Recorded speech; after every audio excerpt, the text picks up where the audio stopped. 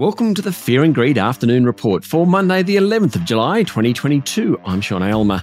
Every afternoon, we've got the 5 stories that happened today that you need to know about. Let's jump into it. Story number 1, the S&P ASX 200 finished down a little over 1% today to 6,602 points. The big iron ore miners were sold off sharply. BHP fell 2.7%. While Rio Tinto and Fortescue Metals were both off around 2%. The banks were also weaker, with Macquarie Group down 1.8% and National Australia Bank falling 1.3%. There was plenty of red across the market, with around 3/4 of the top 200 losing ground. Telstra was one of the few large caps to end up in positive territory. Among the hardest hit were online property group REA, down more than 4%, and miner South32, gaming machine manufacturer Aristocrat Leisure, Gold Digger Newcrest, and building materials company James Hardie all fell more than 2%. The worst performer was EML Payments, more of that shortly. Battery group Novonix fell 11%. Agribusiness Costa Group at one point today went into a trading halt. Shares had fallen about 12%. Ahead of that, later in the day, the group warned of quality issues due to weather events, most notably around navel oranges. Share trading reopened, and by the close, Costa was down 8%. The best performer was Suncorp Group, up nearly 2%.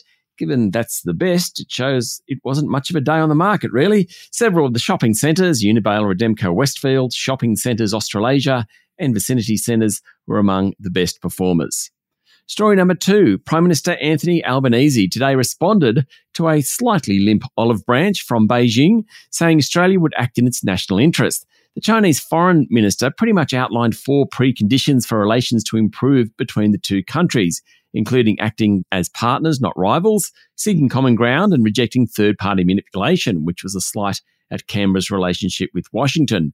Mr. Albanese said Australia will cooperate with China where we can, and he wants to build good relations with all countries. But he warned that the meeting between the foreign ministers of the two countries over the weekend was a step forward, but Australia had not yet changed its position.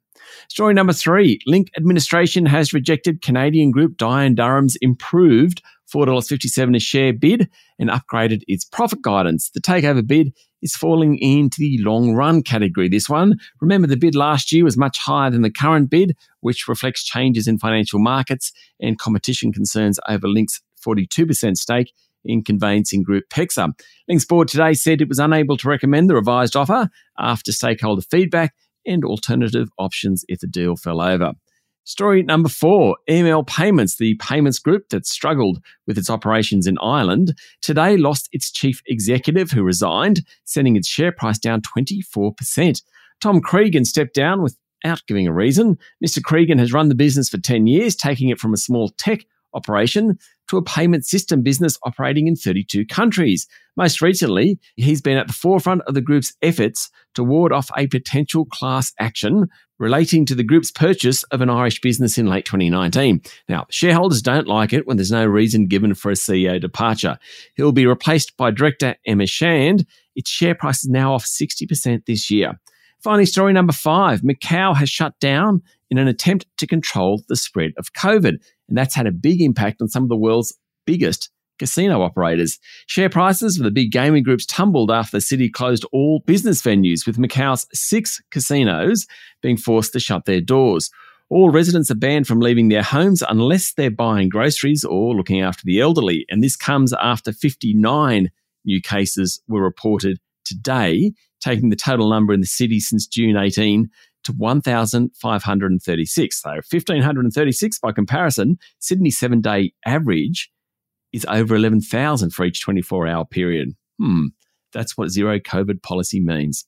That's it for the afternoon report for Monday, the 11th of July, 2022. Michael Thompson and I will be back tomorrow morning for the Tuesday edition of Fear and Greed. I'm Sean Aylmer. Enjoy your evening.